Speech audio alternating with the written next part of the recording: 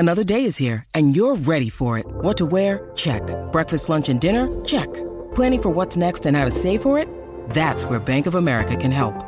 For your financial to-dos, Bank of America has experts ready to help get you closer to your goals. Get started at one of our local financial centers or 24/7 in our mobile banking app. Find a location near you at bankofamerica.com/talktous. What would you like the power to do? Mobile banking requires downloading the app and is only available for select devices. Message and data rates may apply. Bank of America N.A., member FDIC.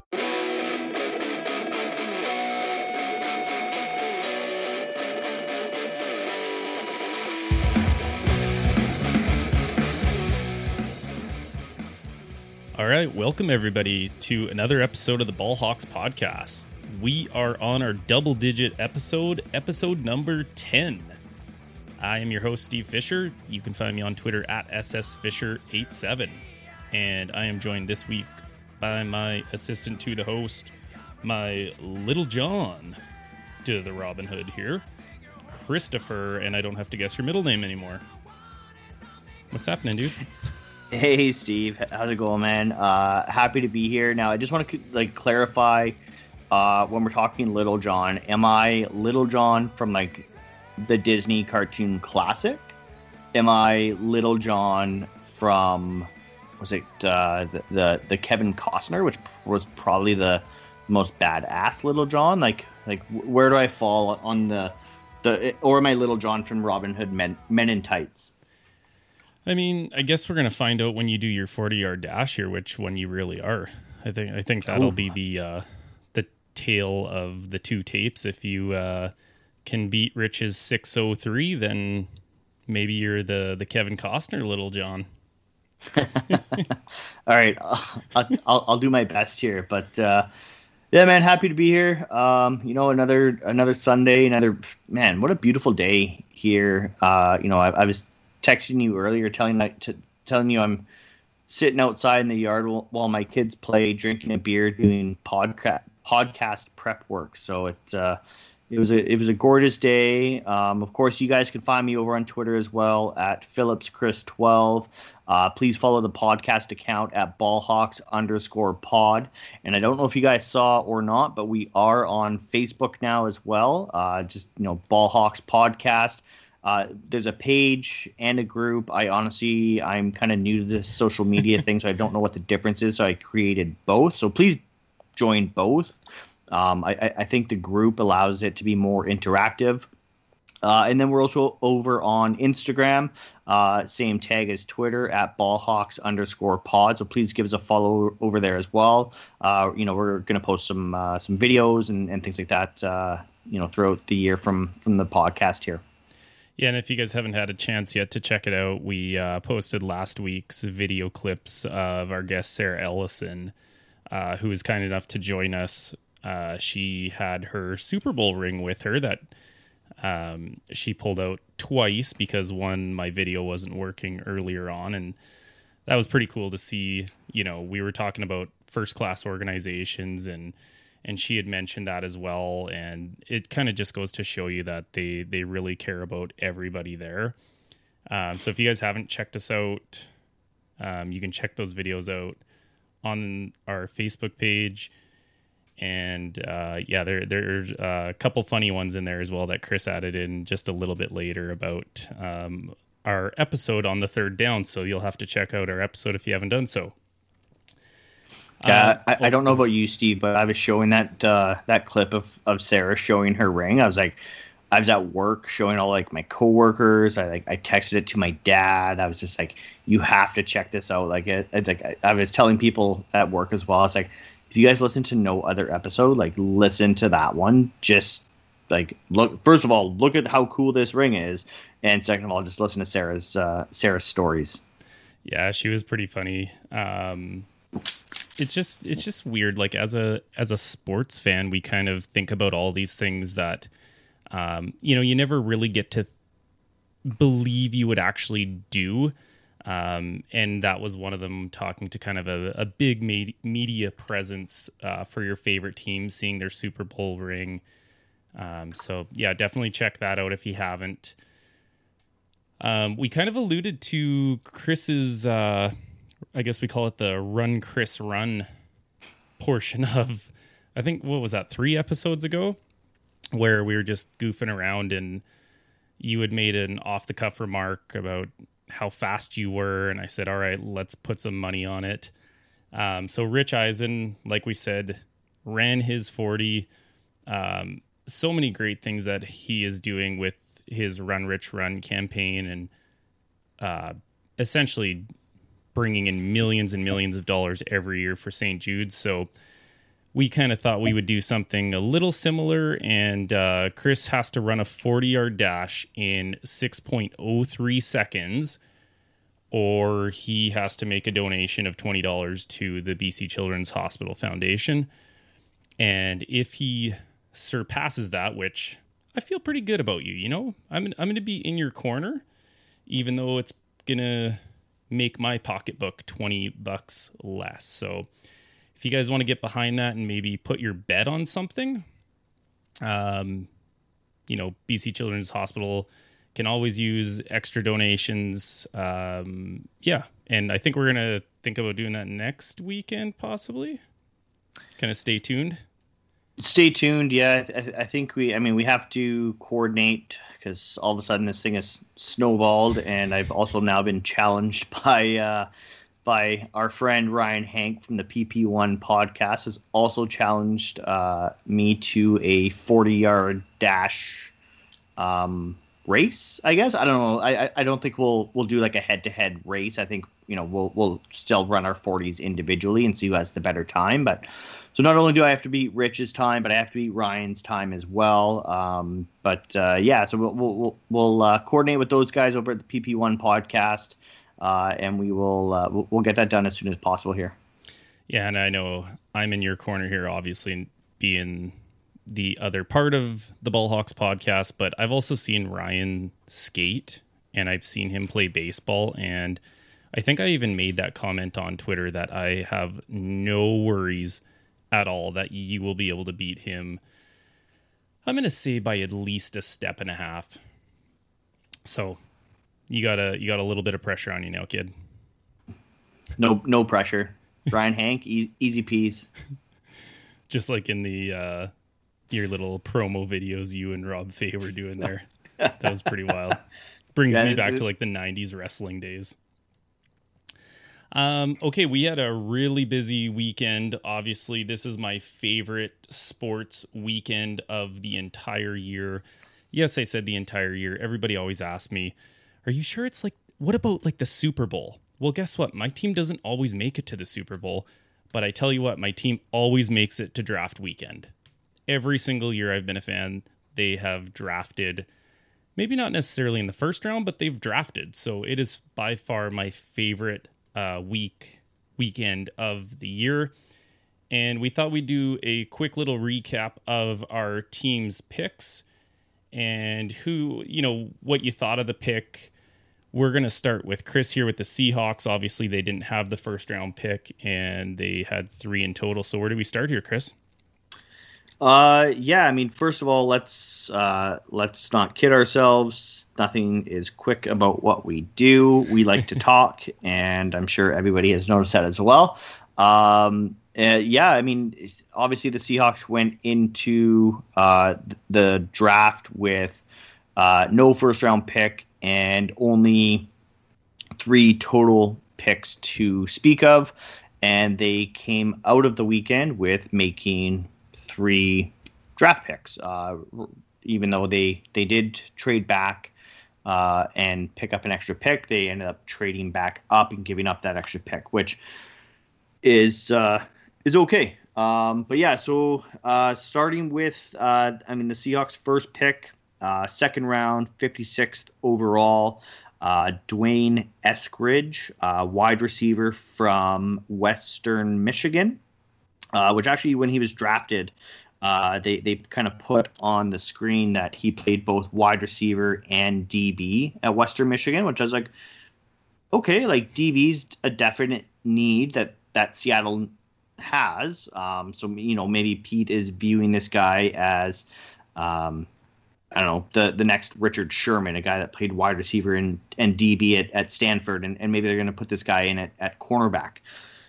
But then they posted that he's 5'9" and 190 pounds. I'm like, okay, no, definitely not. Like, he's not playing DB. That's not a Pete Carroll DB. He's definitely going to play wide receiver, which even then at 5'9", I was like, oh man, like I was actually at my parents' house for dinner for round 2 there, and both my dad and I are like, what the hell, like a 5'9" wide receiver, like, but he's a bit of an older prospect. He's 24 years old, which is kind of funny to say that that's old, but DK Metcalf's also going to be 24 this year, and he's going into his 3rd season. So definitely an older prospect. He is fast as lightning, though. He runs a 4.38 40. I mean, of course, after your team drafts a guy, what do? You go and watch clips of the guy. What can he do? What does he look like on the field? And those sorts of things. Last season he averaged 20 plus yards per catch. And apparently his NFL comp is going to be Steve Smith. So I don't put too much stock into draft comps or anything like that, but certainly an interesting comp in that regard. I know, Steve, you and I talked about that a little bit, and we kind of asked, like, what are they doing and what have you, especially with him being a smaller guy. I think coming into a new system with Shane Waldron as the offensive coordinator, we don't really know what the Seahawks offense is going to do. We don't know what sort of wrinkles he's going to put in and what he wants to run as far as that offense goes. I saw something earlier today on Twitter that said that probably the best way to get an idea as to what they're going to do with Eskridge as far as this offense goes is look at what Waldron used to do with Brandon Cooks in the Rams offense. So a lot of, screens, shorter routes, jet sweeps, and just taking advantage of his speed and getting him the ball in the open field. I saw one tweet that actually made me laugh about Eskridge, and he said he prides himself in the juice that he brings to the game. He's aggressive, explosive, and dynamic. And he said he would pick himself in a 40-yard dash against DK Metcalf. So I hope the Seahawks set that up, because it would. And hey, good for him. Good for being a rookie and having that kind of gall to call out. Arguably the best receiver on the Seahawks. I mean, we all remember him as well, chasing down Budda Baker last year. So good for him for having the gall to say, like, I could beat DK in a 40. So wait, did he said this after he got drafted? Yeah, after he got drafted. You know what? I it's kind of funny. You said that we were talking about, when the pick happened, we were like, what are they doing? But this is my kind of guy, man. Somebody who's just willing to sort of like, stand out a little bit. So many of these draft people are so boring all the time. And this kid's just like, you know what? I'm here for a reason, and like, notice me. Cause I know a lot of people were talking about, like, you could have got Dwayne Eskridge maybe in the 3rd round or a lot later, or you could have gotten Tutu Atwell, or you could have got Terrence Marshall Jr. Like, why him? And you kind of just like, you like seeing that personality that kind of backs up the player that they're going to be. So good for him. Good for him for sort of just being a rook and saying, you know what, I'm going to earn my reps, and I don't care if I, put it out there. Yeah, and that's I know you kind of mentioned that, like, why not Terrace Marshall? And that's kind of where the whole scheme fit with Waldron kind of came up, was, obviously they see something in this guy. And you said, they probably could have got Eskridge later. Well, actually, it came out that they scooped him from the Rams. Oh, so the Rams wanted him over Tutu.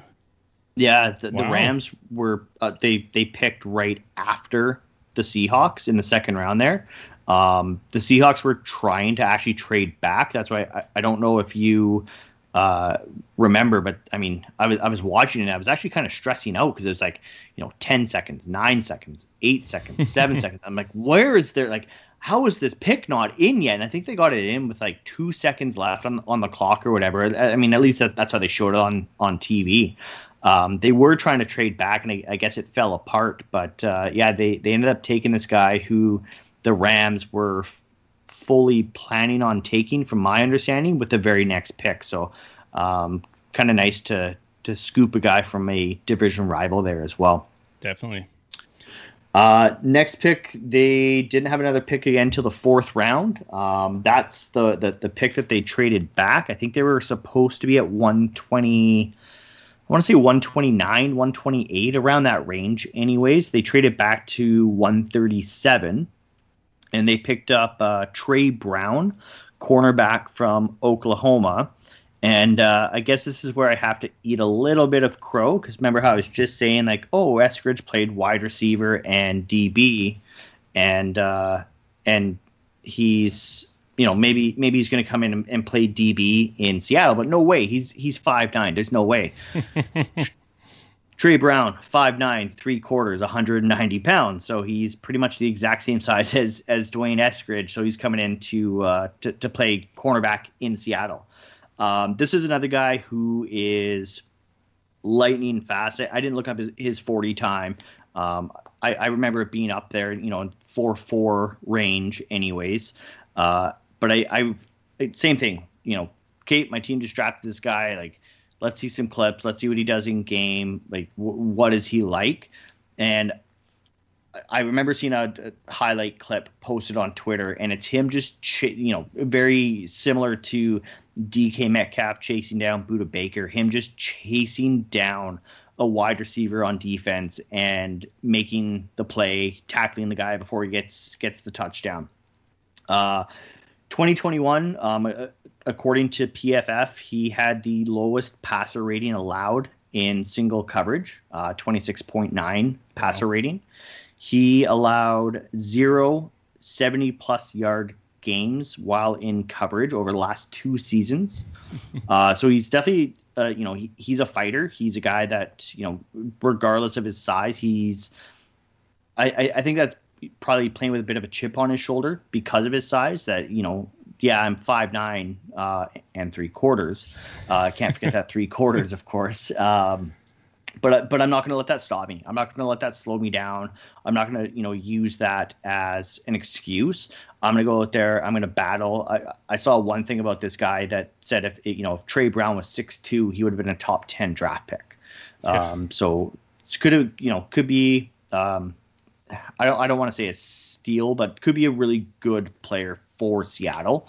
And Pete Carroll has actually already said he's drafted him to be an outside corner. He's not drafted him to stick him in the nickel and covering the slot guy. He's going to be an outside corner, which is, definitely against the Pete Carroll mold, which maybe there's a bit of DJ Reed influence there.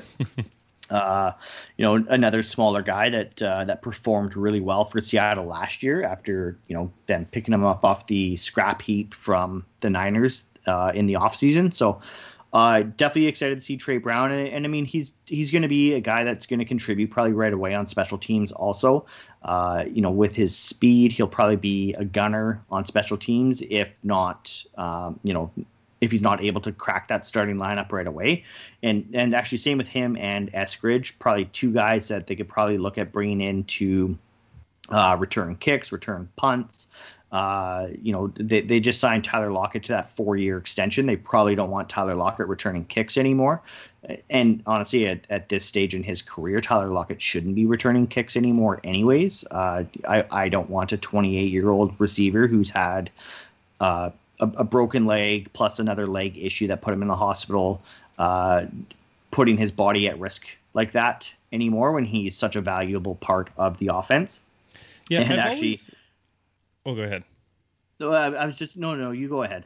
I was just gonna say I've never really understood why teams take like star receivers, star corners, and put them in that kickoff return. Like, for every Devin Hester that you have a guy that is just fairly average. It's getting very hard in the NFL to make headway on kick returns, on punt returns. So take one of these young guys and like use them for that. So your main weapons don't run the risk of injury in special teams game. I've never understood why they even play with that idea. I agree. It's kind of funny that you say that because, I mean, your team was notorious for sticking Ed Reed back there, especially if they really needed that touchdown, because Ed Reed was the guy who's like, ball's my hand, I'm getting a touchdown. But I totally agree. And I think it is one of those things where, younger player trying to find his role on the team. Tyler Lockett wasn't the receiver that he is now when he first joined the team, right? So it's like, let's get the ball in his hands. Let's put him on kick return. Let's put him on punt return. Let's get him on the field. And it's just something that Seattle hasn't really ever addressed since. So it's nice to see that they are kind of addressing that and keying in on these guys that do have that return ability. And I've got a couple things saved on my phone here as well in regards to Trey Brown. So actually, at his pro day, so about a month before the actual draft, Trey Brown was asked, like, who's one wide receiver you can't wait to go up against in the NFL? His response, definitely DK Metcalf. They talk about his physical traits, how he's fast. He's just a beast. That's definitely a guy that I want to go up and show what I can do against him and try to hush the silence and just be competitive. Am I faster than him? If we add it up, definitely. You can tell him right there. If you're close to DK Metcalf, tell him we can line that up. Definitely. So another one of these rookies, I guess, coming in and wants a piece of DK Metcalf, which, I mean, DK had a huge year last year, so I'm not surprised that, a lot of these younger wide receivers and DBs are kind of viewing this as a guy that they want to compete against. But now, Trey Brown gets a chance to compete against him every single day, not just, once or twice a year, possibly. So he's definitely, I think DK's probably seen that quote and he's going to, I'm sure, welcome the rookie to the NFL. And then one other tweet I wanted to quickly mention about Trey Brown. This tweet is actually from January 5th, 2014. So actually the year the Seahawks won the Super Bowl. And it was he's got in quotes, at 49ers, who's got it better than us? So, kind of implying like the 49ers are asking who's got it better than us. His reply, the Seahawks. So if you would have seen that back in 2014, you would have thought nothing of this Trey Brown kid, tweeting that out. But how funny is that? Not only that, like, both of your top two picks see DK Metcalf and they say, man, I want a piece of that guy. That's the gold standard, and I want to go right at him. Which, again, like I said with Eskridge, I think that's great. And I think DK probably looks at that and says, hey, I've got a teammate who's got that like big fighter mentality, and they're going to have to prove it against me. So like the old iron sharpens iron is just going to reign supreme at Seahawks training camp. Yeah, I agree. I mean, why not? Training camp should be competitive. It shouldn't be easy for anybody. These rookies should want to be coming in and showing up DK Metcalf, and DK Metcalf should want to do the same thing, right? So I'm definitely looking forward to training camp, and I'm looking forward to seeing those camp battles. I hope Trey Brown doesn't get too physical with DK Metcalf, because, I mean, again, bud, you're 5'9" 3/4 and 190, and we all know what DK Metcalf looks like. So it probably would not be a very pretty training camp fight, that's for sure. And then Seattle's last pick. So this is actually the guy that they traded up for.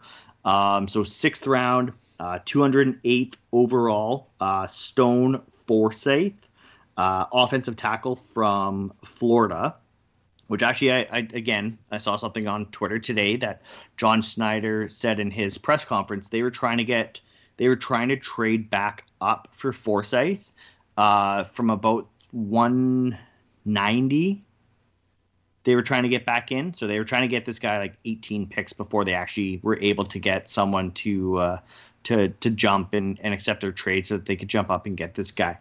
I mean, this guy is an absolute monster. He's 6'9", 315 pounds, which I put in brackets here, both for our UK followers and just because the fact that his name is Stone. He's 22.5 stone. This guy is, I mean, he's the future left tackle. He's the guy that's going to come in. I don't see him playing this year, but Dwayne Brown is 36 years old. He has 1 year left on his contract. So this is we need to protect our franchise quarterback going forward. And this is what they've done to do that. He is from everything that I've seen, phenomenal pass protector. He, in 513 pass block reps at Florida, only allowed 2 sacks. He's a mountain of a man. I saw a clip earlier today of him, he pancakes the guy at the line, and then I think it was a screen. So he pancakes the guy at the line, and then he, swings around and then goes and pancakes a DB as well. It's just like unreal, right? Huge value, huge value for this guy. A lot of people had him valued as a day 2 pick, so a second or third rounder. I don't know why he fell in the draft so far. When so many people are saying like this is a guy that we had a day 2 grade on, a second round, a third round pick, and now all of a sudden the Seahawks are getting him in the 6th round. I don't know. Possibly due to his run blocking. Like I said, he's a phenomenal pass blocker, but apparently he struggles in the run. And that could be due actually to his size, being 6'9", is that he struggles, just getting his pad level down to be able to really, make that impact block in the run game. Yeah, this was a guy, you and I were chatting about this, I think yesterday, or maybe it was earlier today. This is a guy a ton of Ravens fans had their eyes on, obviously, with the departure of Orlando Brown Jr. This guy would be kind of that clone, just tall. He's a little lean, right? You think he could probably put on, a decent amount of size to go with that 6'9" frame, but just like isn't that funny to say? A guy that's 315 pounds is a little lean. Yeah, I mean, when you think about the fact that he's like touching your roof as he's walking in, well, yeah, that is slightly lean at 315. But yeah, size and just pure athleticism in this kid. I think after the first round, I know a lot of Ravens people that I follow on Twitter had him marked as like a third because we didn't have a second round pick, and they thought, wow, this would be a great value late in the 3rd where we have 2 picks. I also don't know why he dropped. Maybe there's going to be some, light shed on this as we, uncover some things or whatever. But yeah, I think if he can figure out some of those nuances of run blocking, whether that's pad level, whether that's, just doing enough to chip and stay upright. I tweeted this out about, 2 or 3 hours ago. I said, this guy could be the steal of the entire draft at the 6th round. I was talking with our buddy Matt from the Hawks Nest podcast. And the only thing I said with this one is, just temper those expectations of what a 6th round pick can be. Even you just said, this guy's going to be our future left tackle. Well, we know for every one, day 3 pick that is brought in to be a left tackle, there's about 30 more that, never pan out, probably don't even see, an NFL game. For his sake, I hope, I always wish well for these young kids, and I think it's definitely a good pick there. And I guess I should, maybe backpedal a little bit on my statement that, this guy is was drafted to be the future left tackle. Like you said, he is a 6th round draft pick. If he turns out to be the future left tackle, great. Because like you said, that's great value. To find a cornerstone guy like that in the 6th round is very rare. So yes, I should temper my expectations. I shouldn't expect this guy to come in and, have a red shirt first year in the NFL and then just step into Dwayne Brown's role as the left tackle for the Seahawks. That is probably having my expectations too high, but I guess part of that too is just being a part of Seahawks Twitter and seeing some of the tweets and some of the people, I guess, just pumping tires and getting me excited, right? Like, I mean, I should say the Seahawks came into the weekend with 3 picks. They made 3 picks, and I come out of the weekend more optimistic about this upcoming season than I probably have in a while. I think they did a great job with the 3 picks that they had. I saw one thing on Twitter about, they didn't have the opportunity to get cute. They just had to, draft for need and not, just because, let's just take a flyer, right? So I'm very excited. I think they did a great job this draft. I can't wait for training camp. I can't wait to start seeing these guys on the field, see what they can do at the pro level, not just at the NCAA level. And because I did it for the other 2 guys, I do have another tweet here for Stone Forsyth, which actually you'll get a kick out of this one. This one's from February 3rd, 2013. Do you know what happened that day, Steve? Super Bowl win by the Ravens. That's right. So Stone Forsyth from February 2013. Baltimore should be called Baltimore Dragons because they're dragging D's nuts all over the 49ers' face. Sorry for all the children listeners, but I saw that and I had to share it. They won't understand what that means. They won't. And anytime we can pump the Ravens up while also slandering the 49ers, I think is somewhat of a win, I guess, for the 2 of us. Yeah. I think all 3 of the Seahawks draft picks had some sort of tweet. Like, I mean, I don't recall seeing anything for Eskridge, but, everyone had something that I was just like, good, trash the 49ers and please continue to hate them because they are just terrible, terrible humans. Anyone wearing that red and gold. It's what makes football so much fun. Like that just, I feel like it's more so than any other sport I watch. The level of rivalry is like unmatched. Like when I say, well, we're going to get to it in a little bit, but when I say I hate the Steelers, like there's just nothing I like about that team. There's some things I respect about them. Good organization, some good players they've had over the years. I just hate them with everything I have. Yeah. So we'll jump over to the Ravens draft here. We had quite a few more picks than you, by a long shot. And kind of one of the themes that I saw here, there's a guy that I follow. It's at MathBomb. And what he does is he's kind of this creator of what's called the Relative Athletic Score, the RAS. And it kind of pins prospects in their athletic traits going back to like 1987.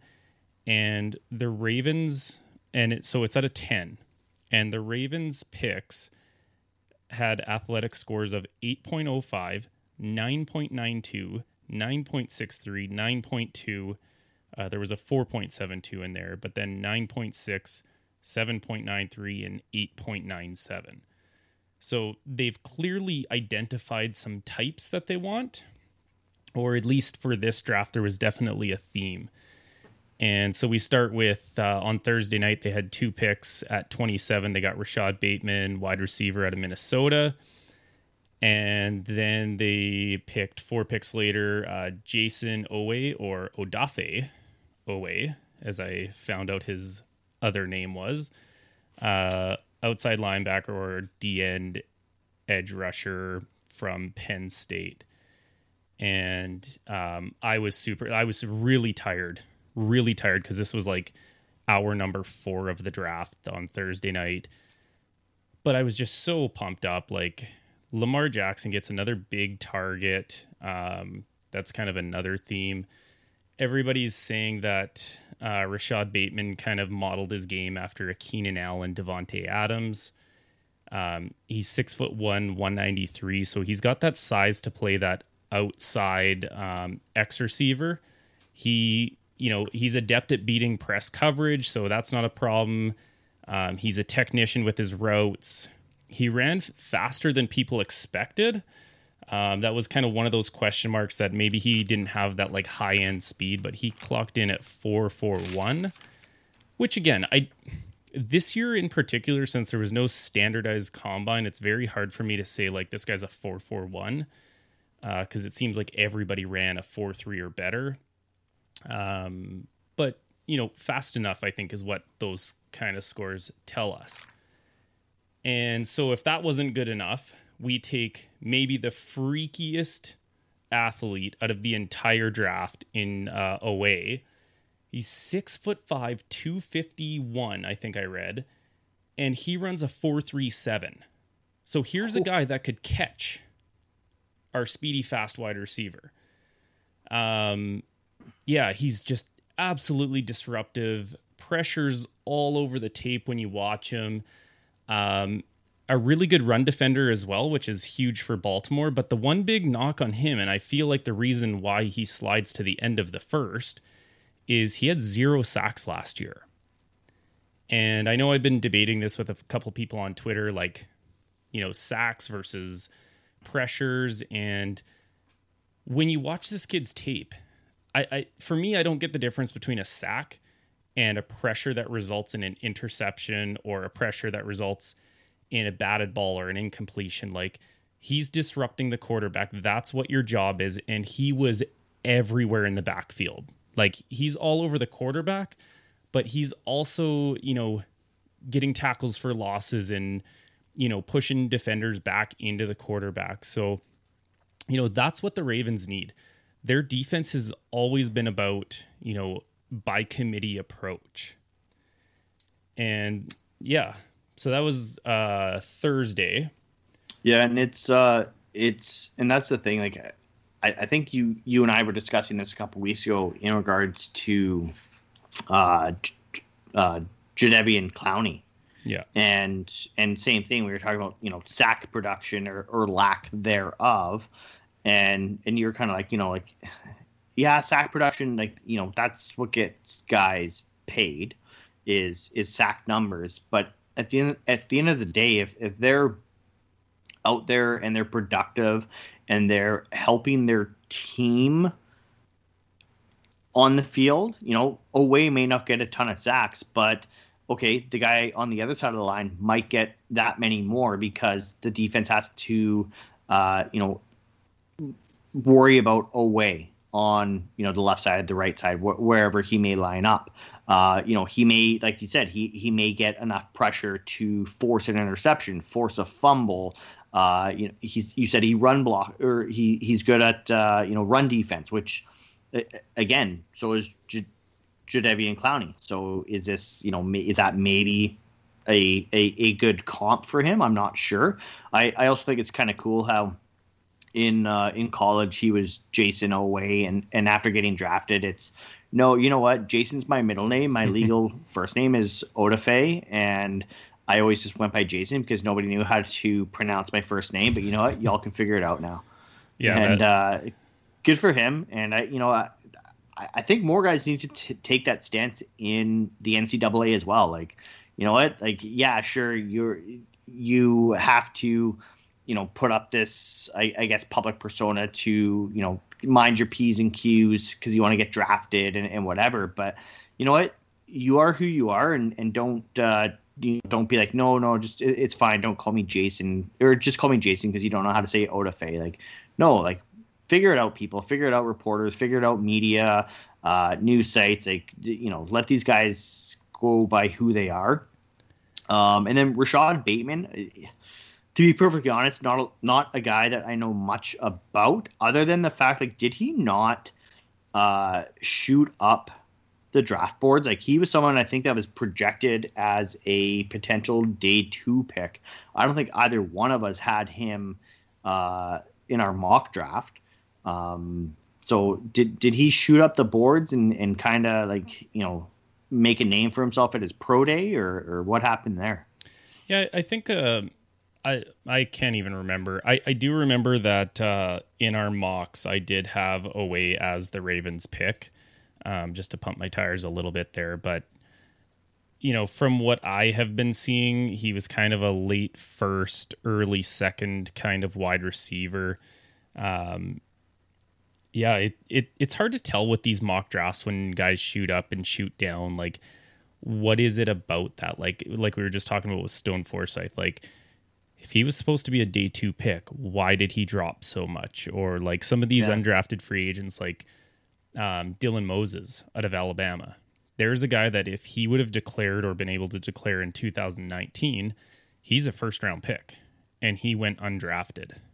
So it's, so much of that stuff. I just don't really know the ins and outs of it all unless you're, you know, a scout or a GM that's in there. Yeah, and that's the thing. Like, you know, I don't know much about Bateman, the player.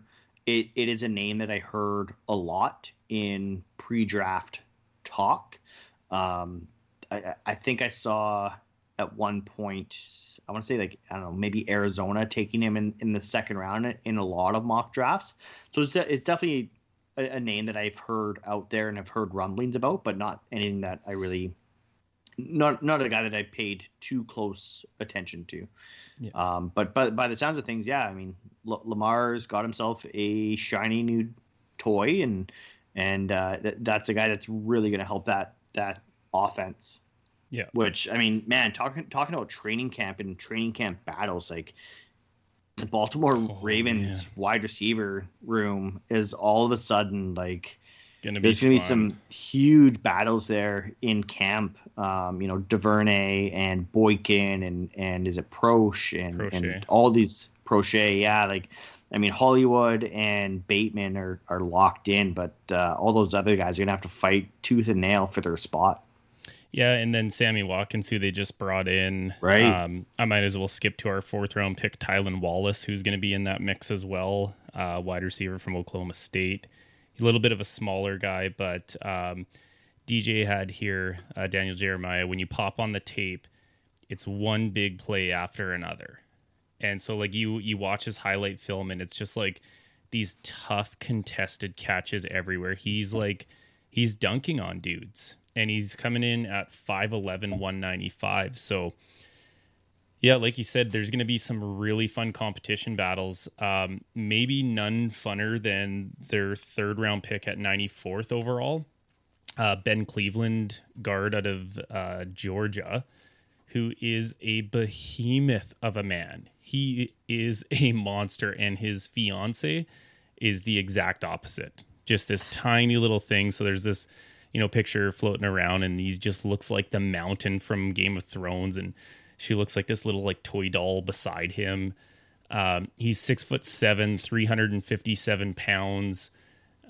He's going to be jumping into the left guard battle against guys like Ben Powers, against Ben Bredeson.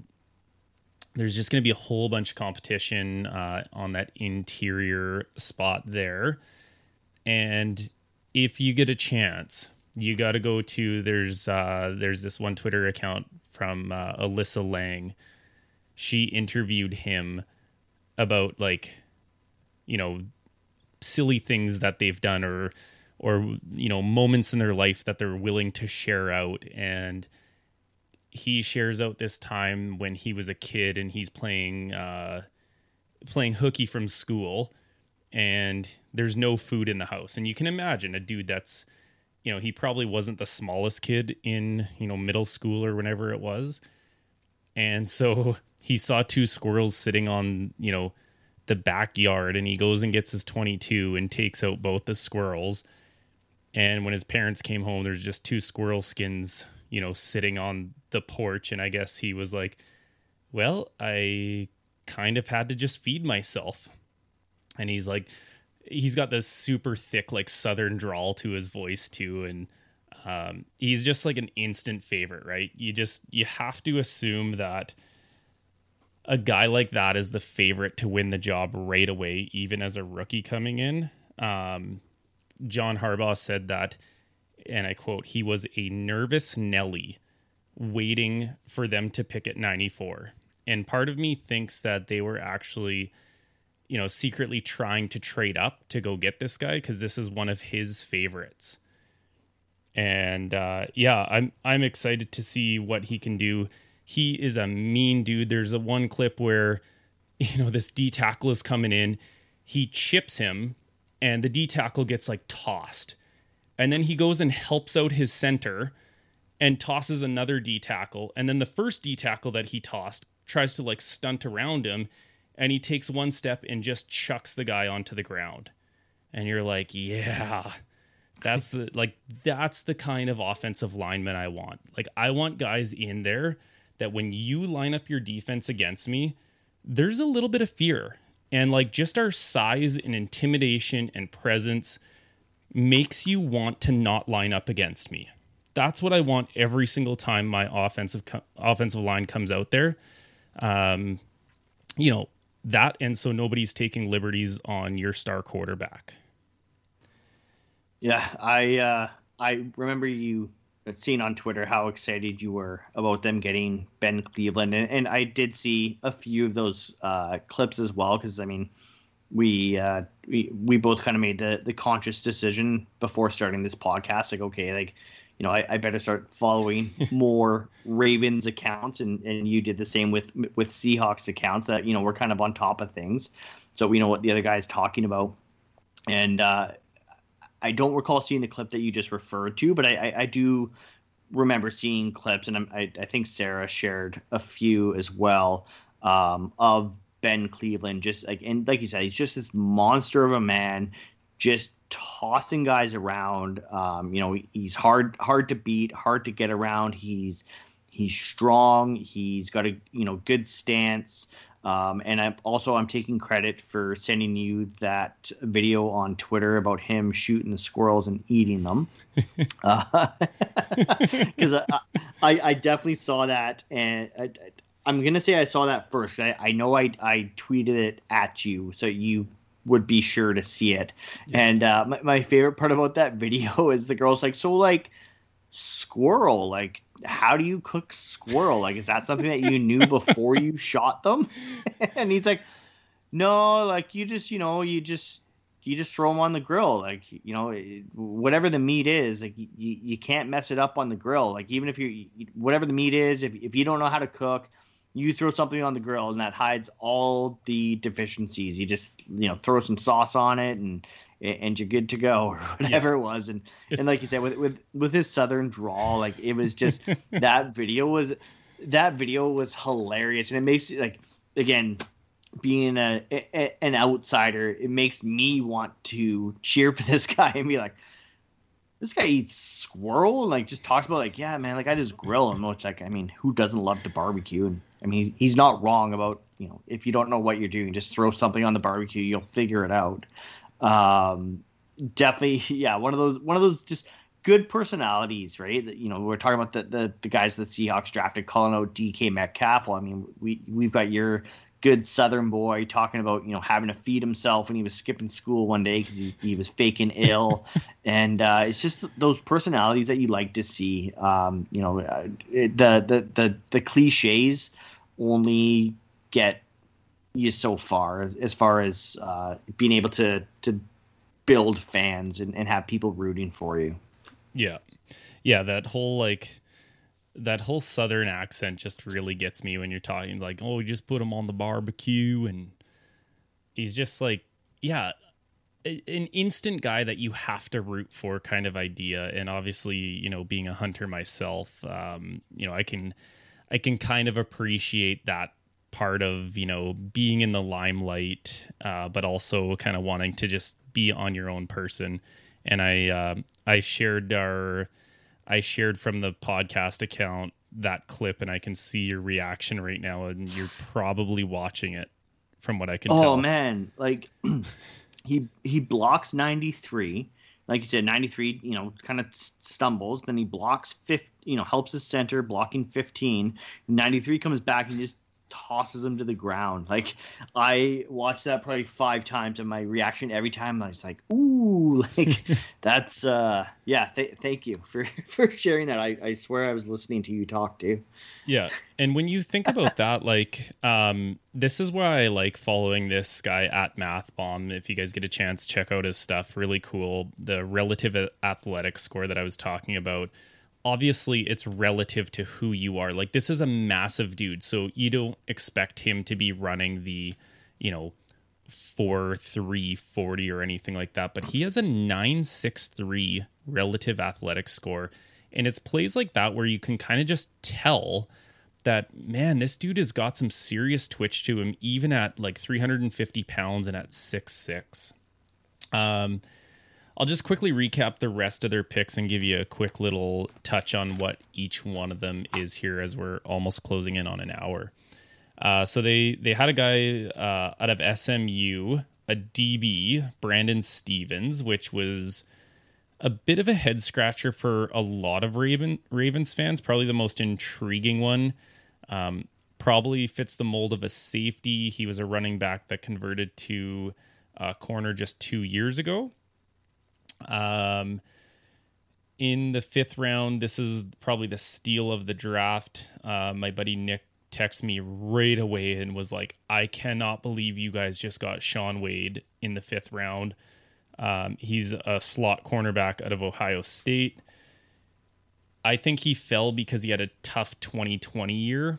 He had some injuries. He had a surgery. He had some, I guess, family issues, whether that was loss or whatever. He changed his position from inside corner to outside corner. But this kid's a stud slot corner who they just asked to play outside for the 2020 season. They also, in the 5th round, got Dalen Hayes out of Notre Dame, an outside linebacker. And this has kind of another cool feel-good story to it. He's doing his conference call with the media, and he said, as I spoke to coach a couple days ago and told him Baltimore's been my favorite team since I was a kid.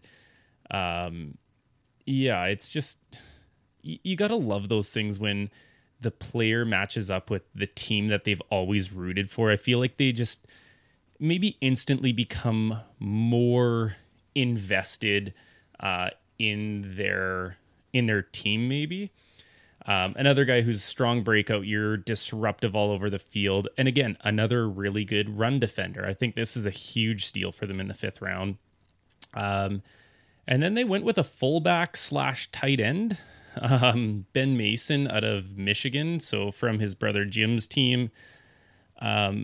This guy's got another good, like, personality to him. You look at him and he's hurdling guys, and he is on record saying, yeah, that's just me. I've been hurdling guys since in high school. And probably the quote of the entire draft, it's at the very end of his conference call when they ask him, like, what's your mentality on the field? And he says, I'm the baddest dude on the field at all times. Like, how do you not cheer for a guy that's just like, so this guy's 6'3", 256, like, he's big. He's big for, a fullback or a tight end, whatever they're going to use him as, probably more of like a swing guy.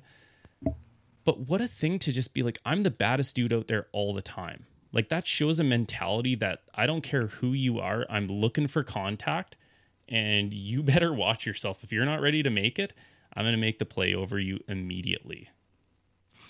Yeah, I saw a few things that, he's probably the future Pancake Pat. I think I saw Pat Ricard is out of contract. Is it after this season? Yeah, I don't think he goes anywhere though.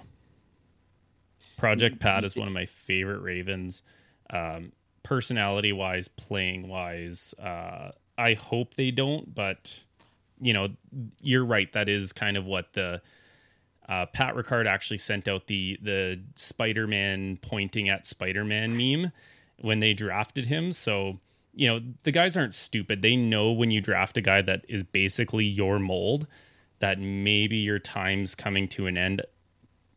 Selfishly, I just hope that's not the case.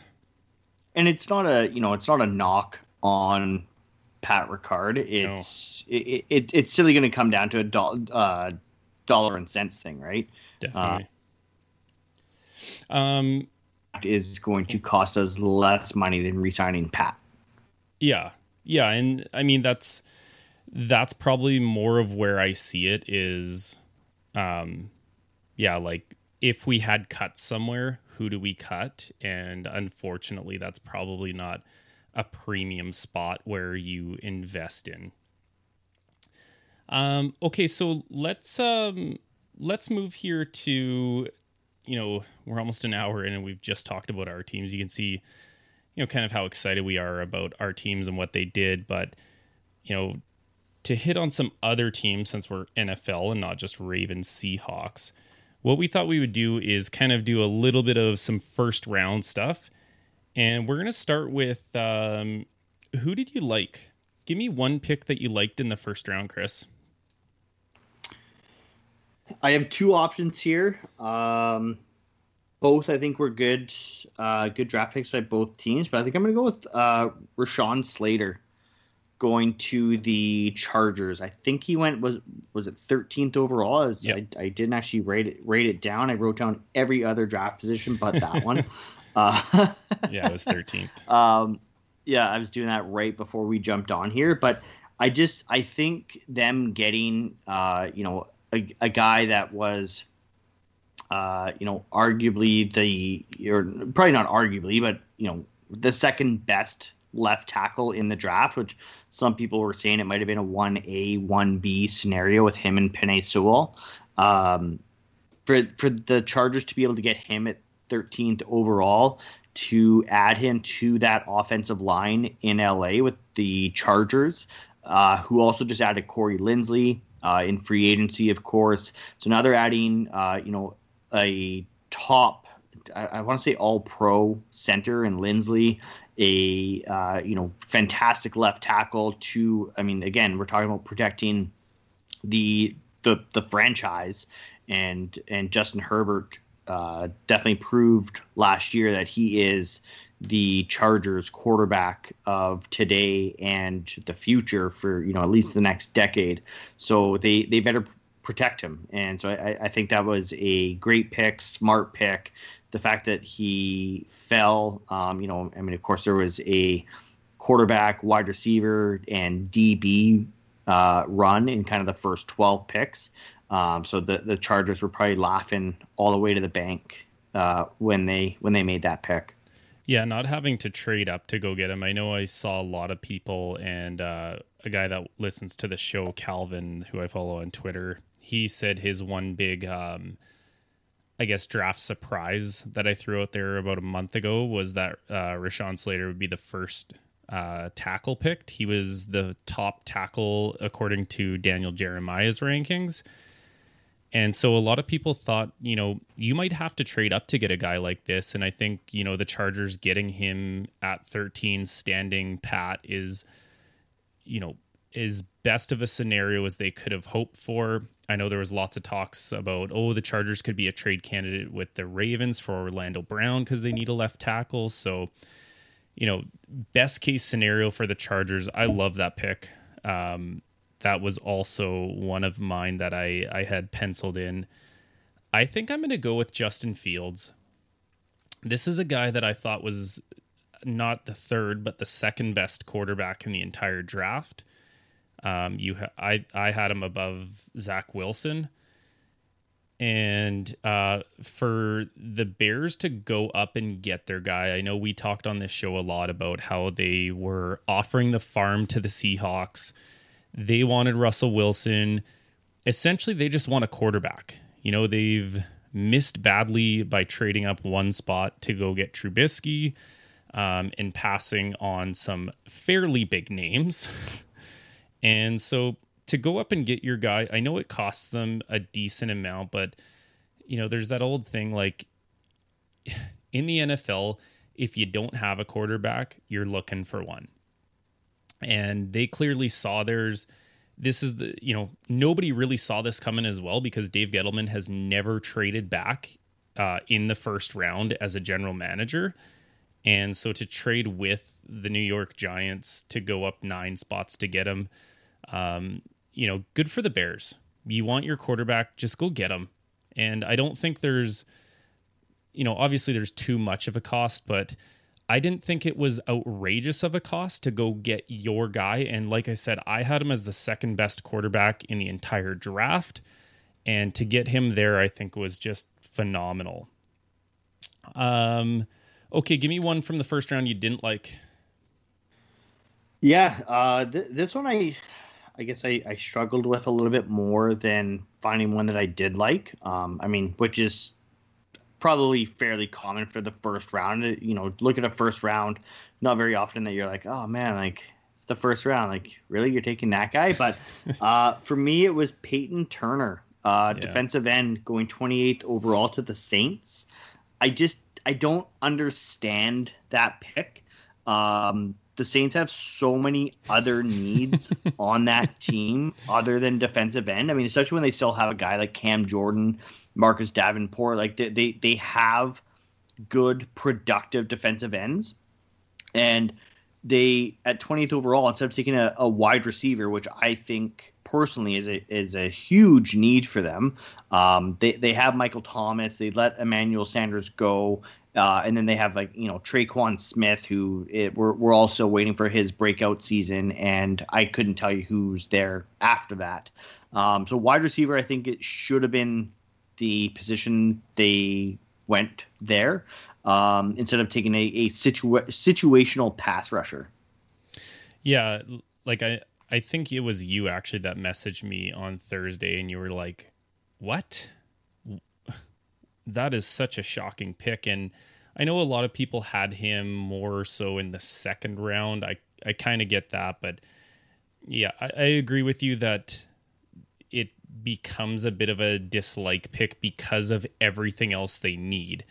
And the only way you could justify that is if you said, well, this is the best player available.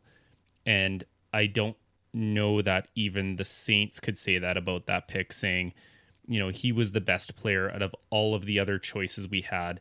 And then, I think most GMs, even if they do best player available, they still say, okay, if I have prospect A and prospect B who are like very, very close in rankings, I'll take the guy that, fills a need for me, because I think that has boosted value for you.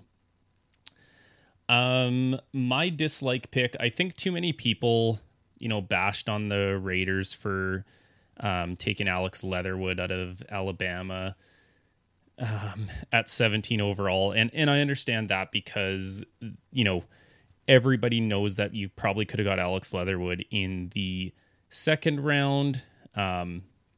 They ended up taking a guy who had like a top first round grade in the second round. So a lot of people were like, well, you took the guy in the second round that you should have gotten the first, and the first round guy in the second. But the one I'm going to pick for the one I dislike, and it's not because of the value, it's not because of the player. And for all those viewers that can't see him wearing an Alabama hat right now, that's my college team. I'm picking Najee Harris to the Steelers because I love this kid.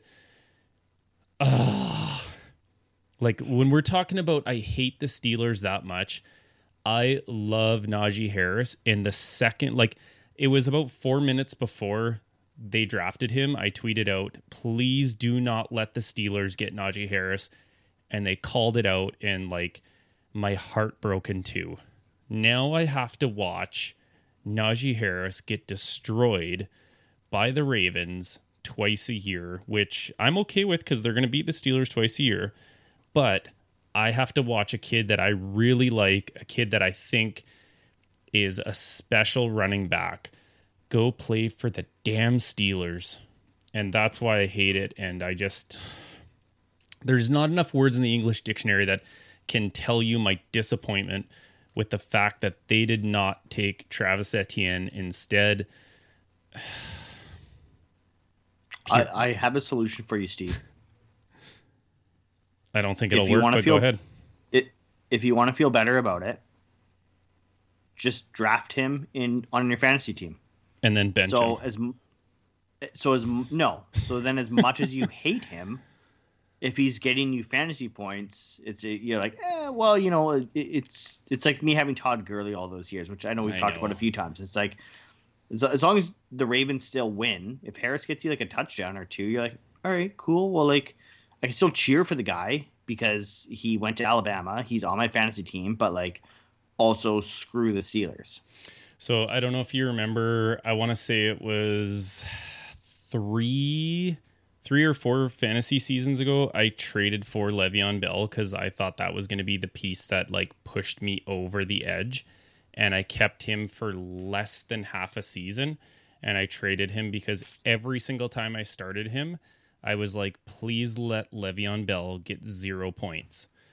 And I just can't do it. I literally cannot do it. I cannot cheer for the Steelers to do anything good. I'll pass on Chase Claypool all day. I will never pick up Juju Smith-Schuster.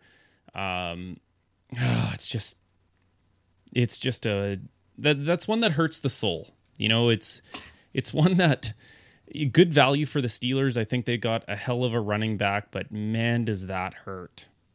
Enough about that though. I've had enough disappointment for the day. What about your best value in the first round? So it doesn't have to be later or earlier, but who do you think got the best value for position and the player that was picked? Am I cheating if I say Trevor Lawrence? No. Make a case for it. That's not, it's not my pick. It's not okay. My pick. I think there would be to be honest, I think there would be a good case for it. Again, I have a few options here, and I really struggle picking one because I think all three that I have written down here were all really good value for the team that ended up with this player. Oh, man. Can only give me one. I know. You're making it hard here because, like I said, I have three here, and they're all great options, but... Oh, God, Steve. This reminds me of last week's Third Down episode with Sarah. Right? Yeah. God, who would have thought I would have struggled this hard on picking the best value in the first round when my team didn't even make a pick? Gotta give me one. I think I have to go with Mac Jones. Good call. Mac, don't call me Miller Jones. Going to the Patriots at 15. And I think that why I'm going to say that's the best value pick is because the Patriots didn't have to trade up to get him. They were able to, sit in their 15th overall pick, not have to move, not have to trade up. They didn't have to do anything. They just watched the draft unfold in front of them, and they were still able to get the guy they wanted. We were just talking about Justin Fields going to the Bears, which is definitely a great pick. Good for the Bears. Good for them for being aggressive and making the move that they felt they needed to make to go and get Justin Fields overall. But Bill Belichick and the Patriots didn't have to do that, which is really impressive. And a lot of people on Twitter were, lamenting the fact that, like, are we really going to let the Patriots just get Mac Jones without having to pay anything extra to get him? That he's just going to fall to this team. Yes, we are.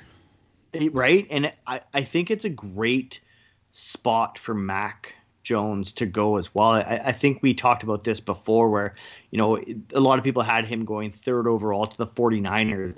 And if that happens, you take a guy third overall, he better not be on your bench. He's your starting quarterback. But when you take a guy 15th overall, he's not someone that you have to force onto the field maybe before they're ready. They still have Cam Newton there. Cam Newton can be the starter for if not this full season, at least, probably a good portion of this season, depending how things go with, their record and can he stay healthy and this and that. So Mac Jones is going into a scenario with a great coach who has shown that he can get the most out of his quarterback.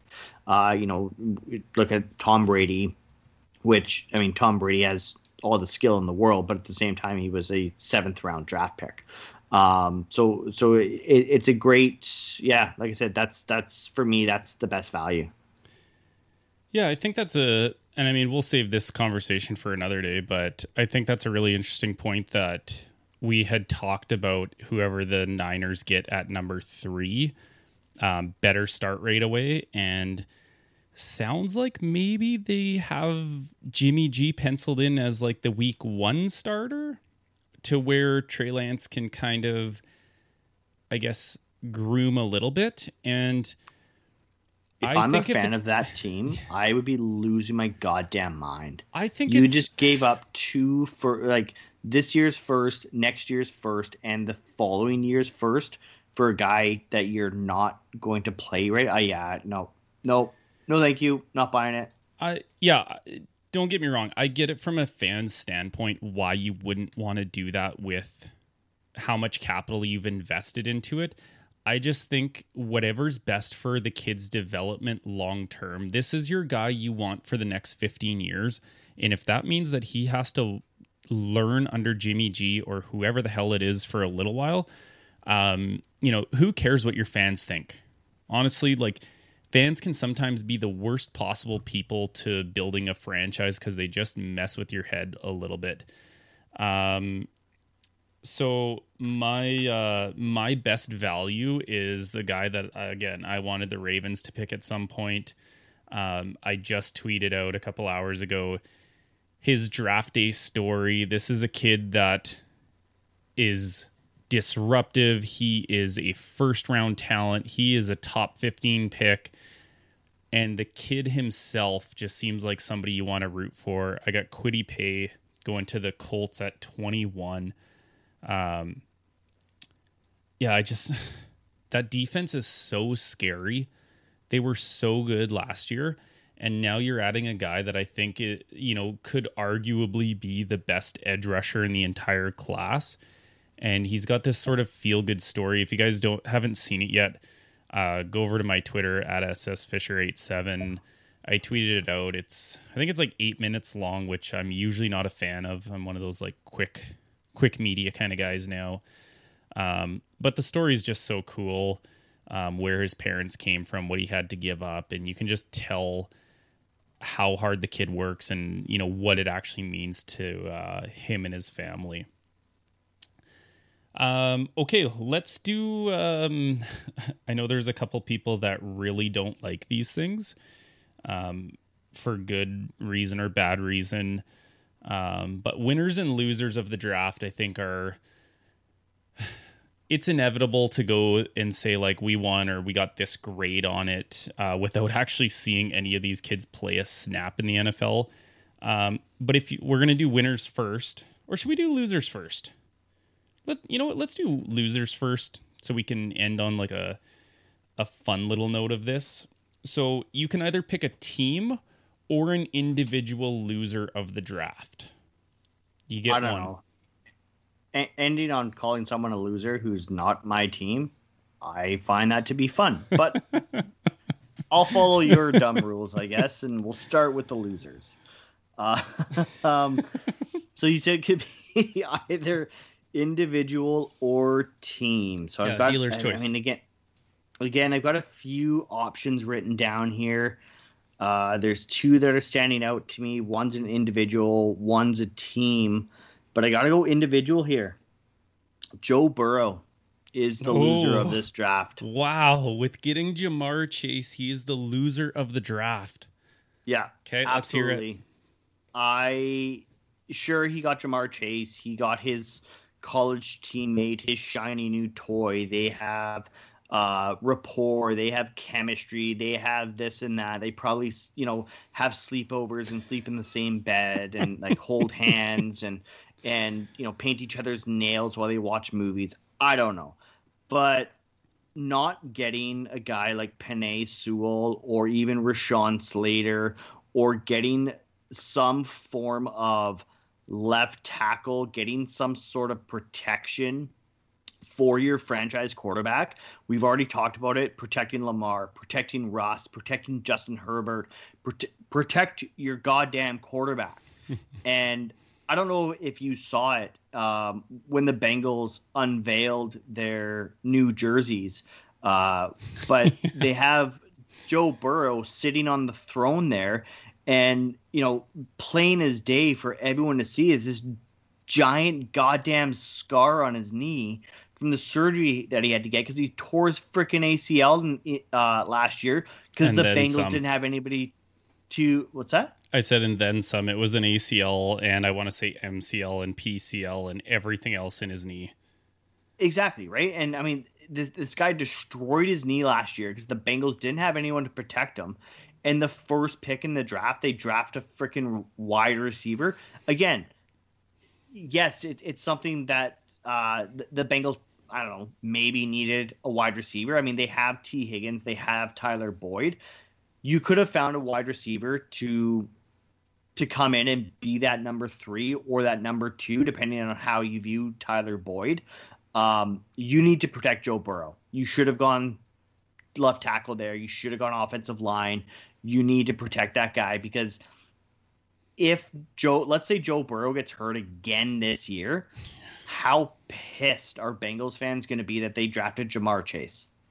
Like, remember when they drafted another guy named Carson Palmer first overall, and he just got battered all the time? Like, I call it the David Carr effect when David Carr went first and the Texans just let him get destroyed over and over.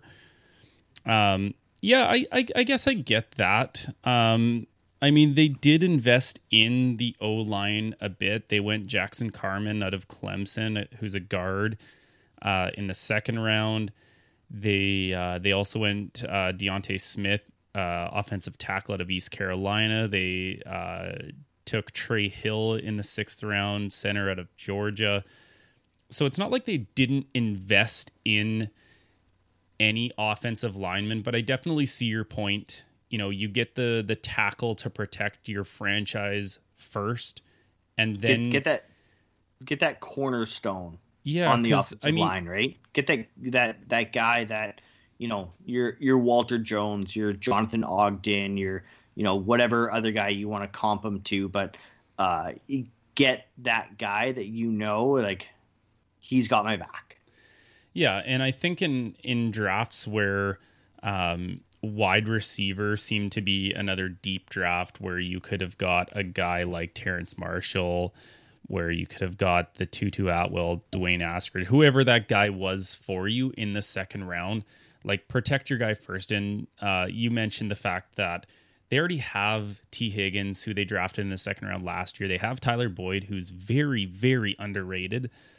Yeah, I just maybe calling him the loser of it is a little much in my opinion by getting Jamar Chase, but I definitely see your point. I think it's very reasonable, and I think the Bengals fans, more importantly, agree with you more than me, which is kind of telling to where they wanted to go with it. Hey, Liam, I know you're listening. Tell Steve he's wrong. It's funny. He messaged me right before the pick, and I was like, who is it? And he's like, it's got to be Penei Sewell. And I was like, yeah, it wasn't. Sorry. I'll let you go now. My loser of the draft. This one's too easy for me. I actually picked a backup in case you picked this loser, and I can't believe you didn't, but the Houston Texans are the biggest losers, and not because they're losing weight. They didn't have a first-round pick. They have a brand new GM who is dealing with the fact that Deshaun Watson might never play for the franchise again. It's looking like definitely not this year. And his first pick at number 67 overall is Davis Mills, quarterback out of Stanford. And at first glance, you're like, well, that makes sense because if they need a starting quarterback. If Deshaun's not there, then they made the right call, right? When you look at it a little more carefully, the Kansas City Chiefs at number 64 go and take Kyle Trask, who I really liked out of Florida, who's another quarterback. I think he's a promising guy, kind of like that pocket passer, played really well with Kyle Pitts. Sorry, Steve, I just want to correct you there. You said the Chiefs, you mean the Bucks. Or the Bucks, sorry, yeah. Definitely didn't go to the Chiefs. That would be a little weird, right? Yeah, can you confuse me for a second there? I was like, wait, what? You can tell it's getting a little late. So he goes to the Bucks as Brady's heir apparent kind of idea. Whatever. It's kind of like a bit of a free pick if you want. Being the Super Bowl champs, you get to like stack good on good. And then at number 66, the Vikings go and take Kellen Mond, another quarterback. And it just seems like Nick Sirianni panicked and was like, oh no, there's a run on quarterbacks. I better go take one with our first pick. And so the very next pick after that, he picks Davis Mills, who, again, these kids are just getting drafted. They're excited to start their journey. I hope he does well. I don't wish disappointment on anybody, but guess what? That franchise sucks. They've got nothing going for them. And best of luck to Davis Mills, because that is an absolute dumpster fire of a team. And it just seems like a couple picks earlier, you could have probably had a guy that you most likely had rated higher. Or even just waiting. I know the Saints, for everything we kind of tore them down on the earlier pick, they got at 133 Ian Book out of Notre Dame, who's a quarterback. And I listened to a couple things on Ian Book from Move the Sticks, and just a really, really, really smart quarterback. For me, I would rather go pick other positions first and wait on a guy if, I don't see the big difference between a Davis Mills. So yeah, reaching that early to go with a quarterback when other quarterbacks were just drafted, I think is makes you the loser of the draft. Even though they got Nico Collins at 89, who I think is a steal of a wide receiver. Who knows? Maybe Davis Mills and Nico Collins can be the next, dare I say, Deshaun Watson and DeAndre Hopkins. Whoa. Yeah, that was a heavy dose of sarcasm for anyone who was listening there. Yeah. Okay. I think picking the Texans as the losers of the draft is just kicking a guy while he's down. Like you said, they didn't have a pick till the third round, and yes, I think they probably made a poor decision there, especially when they have a guy like, if Deshaun doesn't play this year, they have Tyrod Taylor there, who would be serviceable enough to probably at least make sure you get the first overall pick next year.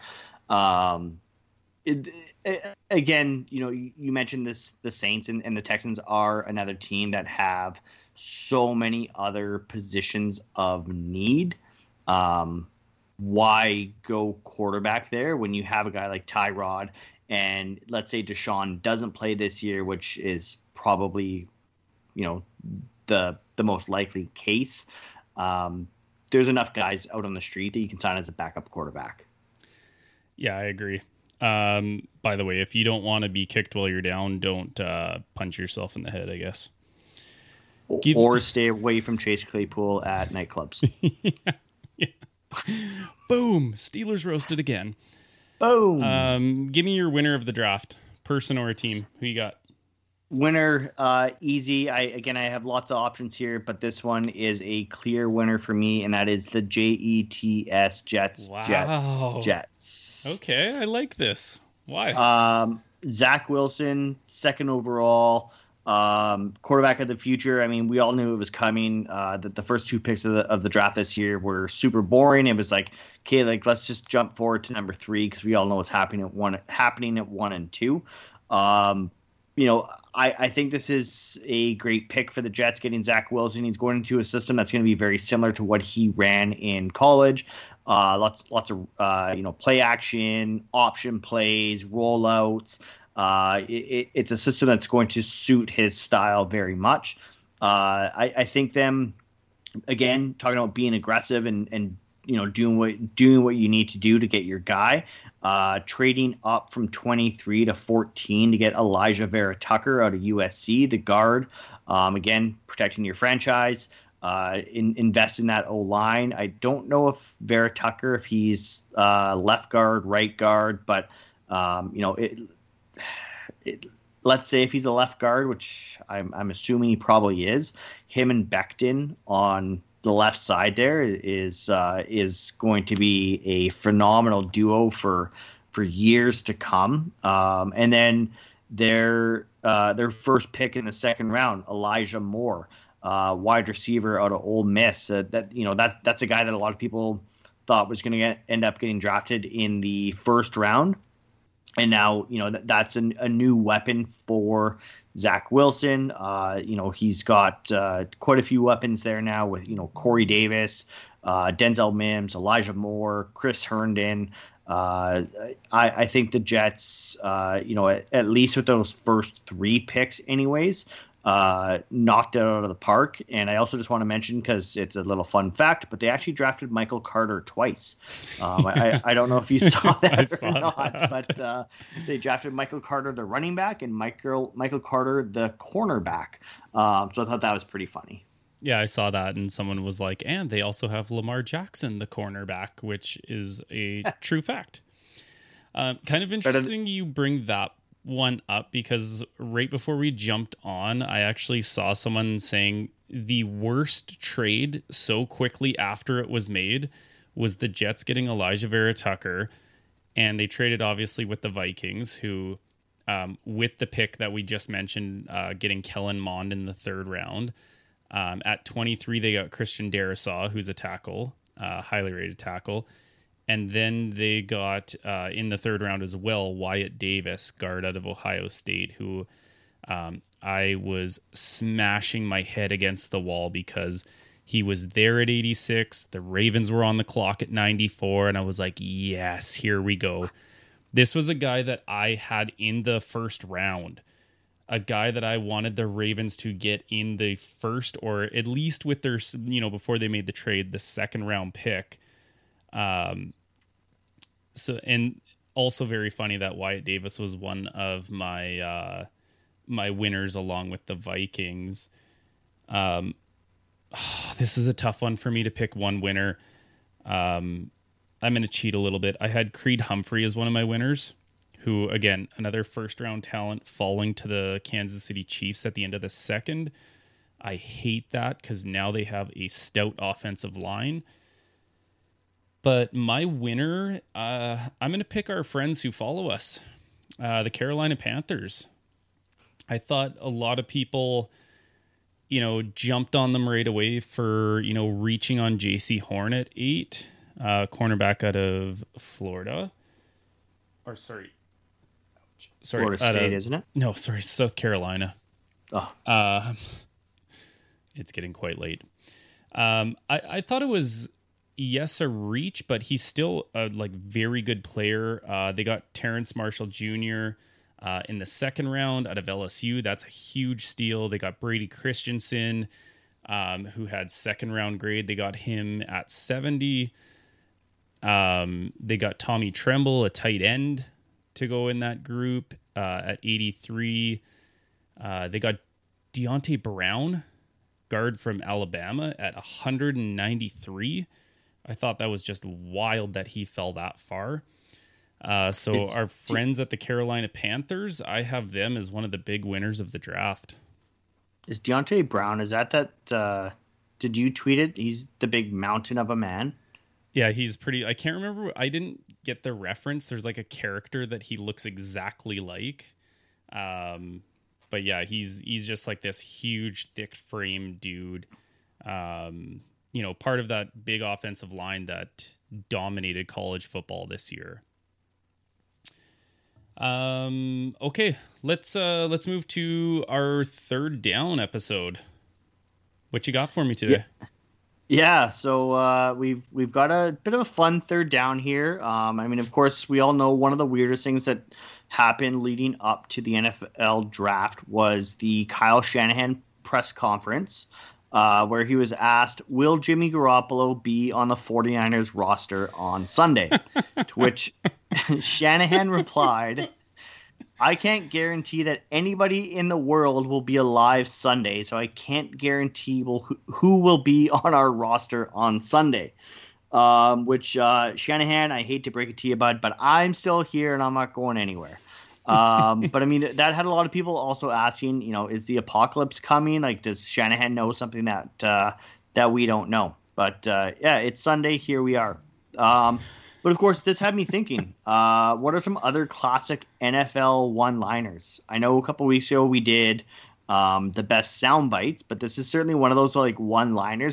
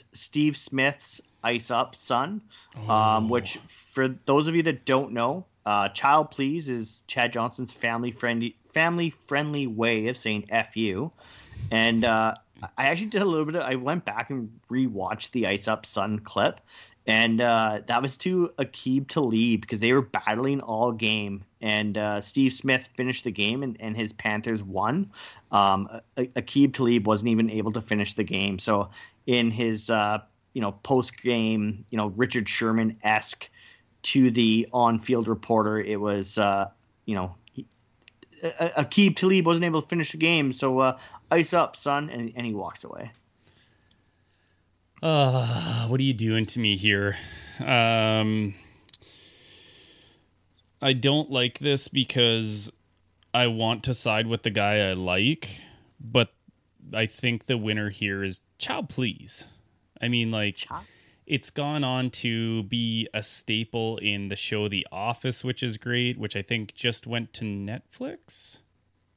It went to some Prime, one of those major streaming things now. You can watch all of them there. Yeah, and like you said, it's a family-friendly way of, you know, being a little arrogant, and I like that. You know, the profession I'm in, you can't just come right out and give the double birds. You gotta chow, please. I hope you drop that. Every now and then. Although, yeah, do what you got to do. Yeah, do what you got to do. Look good, feel good, play good, right? Talk good, which is very grammatically correct, by the way. Next, we've got Al Davis, just win, baby, going up against Jimmy Johnson. How about them Cowboys? Oh, pulling out the big guns here. Two iconic quotes, right? They're very iconic.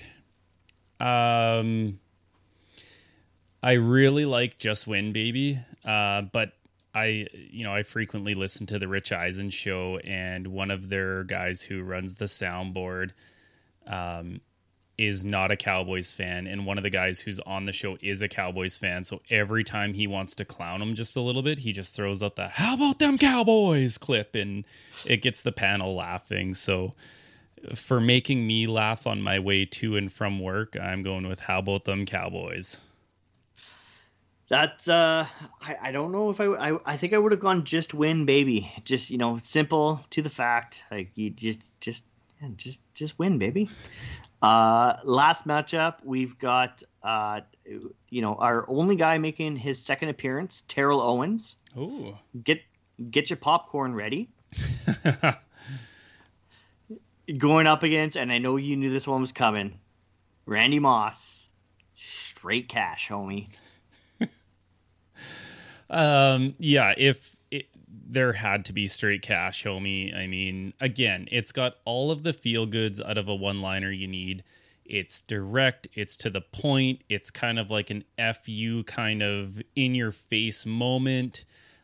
It's quite diva-esque, being a wide receiver, and I can always just see him, in his sweatsuit, walking to, I don't know what it was, like an Escalade or something like that. He's got his shades on, and you're like, how are you going to pay your fine, Randy? Straight cash, homie.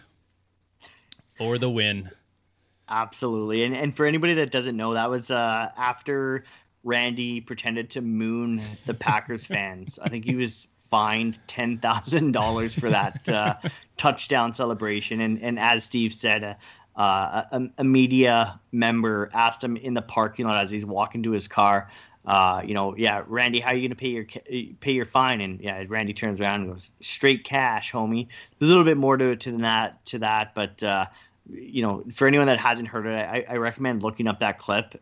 It does look like it was filmed with a potato, but the audio is really all you need there. And there's also, that actually plays into the, if we were doing a third line segment down the road for like best like broadcast commentators, that's when, I can't remember who it was, but they're like, that is a despicable act by Randy Moss. Just Al Michaels. Was that Al Michaels? Yeah, it was Al, because I'm pretty sure it was Monday Night Football, so it was Al Michaels and John Madden. Yeah, he was just losing his mind. Like, he was so appalled that Randy would fake moon the Packers fans, and yeah, I loved it. Like I said, you got to be a diva to play wide receiver, and you got to be the diva of divas to be the best. Okay, I'm going to recap your picks here, Steve. We've got I Love Me Some Me. We've got Child Please. We've got How About Them Cowboys. Look Good, Feel Good, Play Good, Pay Good. And Straight Cash, Homie.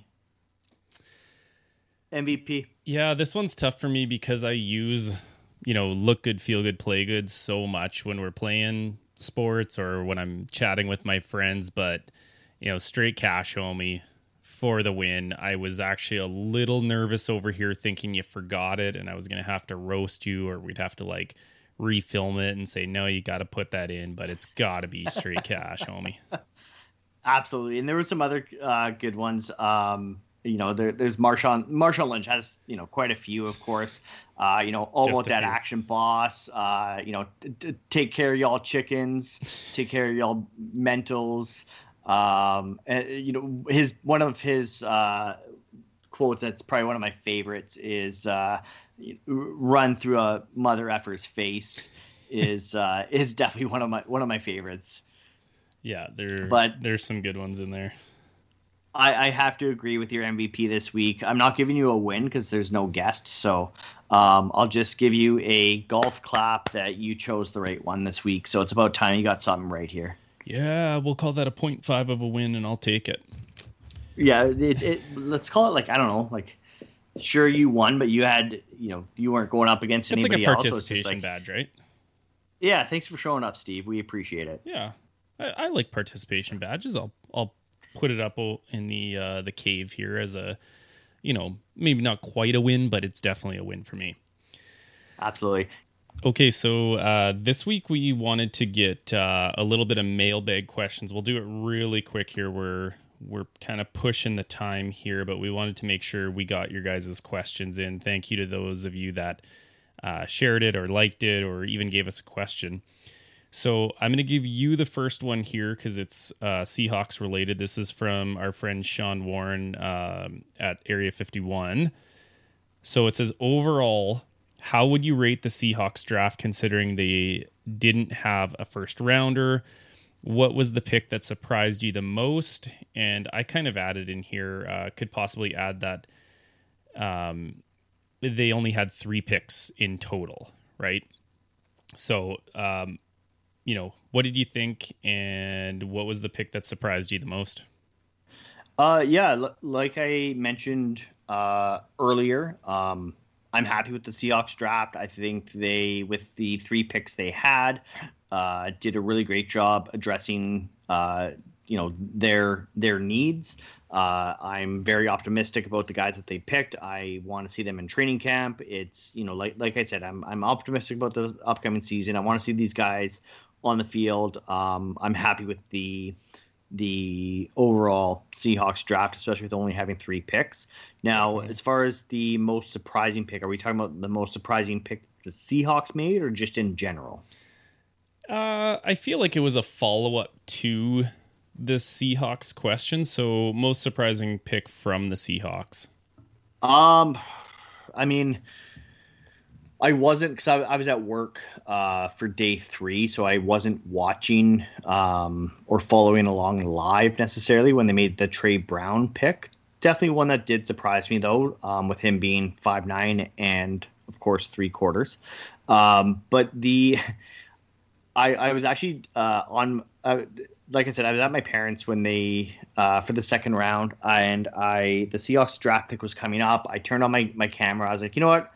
I'm going to record a live, reaction video to the Seahawks draft pick. And, maybe I'll post it on social media. Maybe I'll post it on the Ballhawk social medias and do that sort of thing. And then they drafted Eskridge. And I'm like, I got to delete this video right now.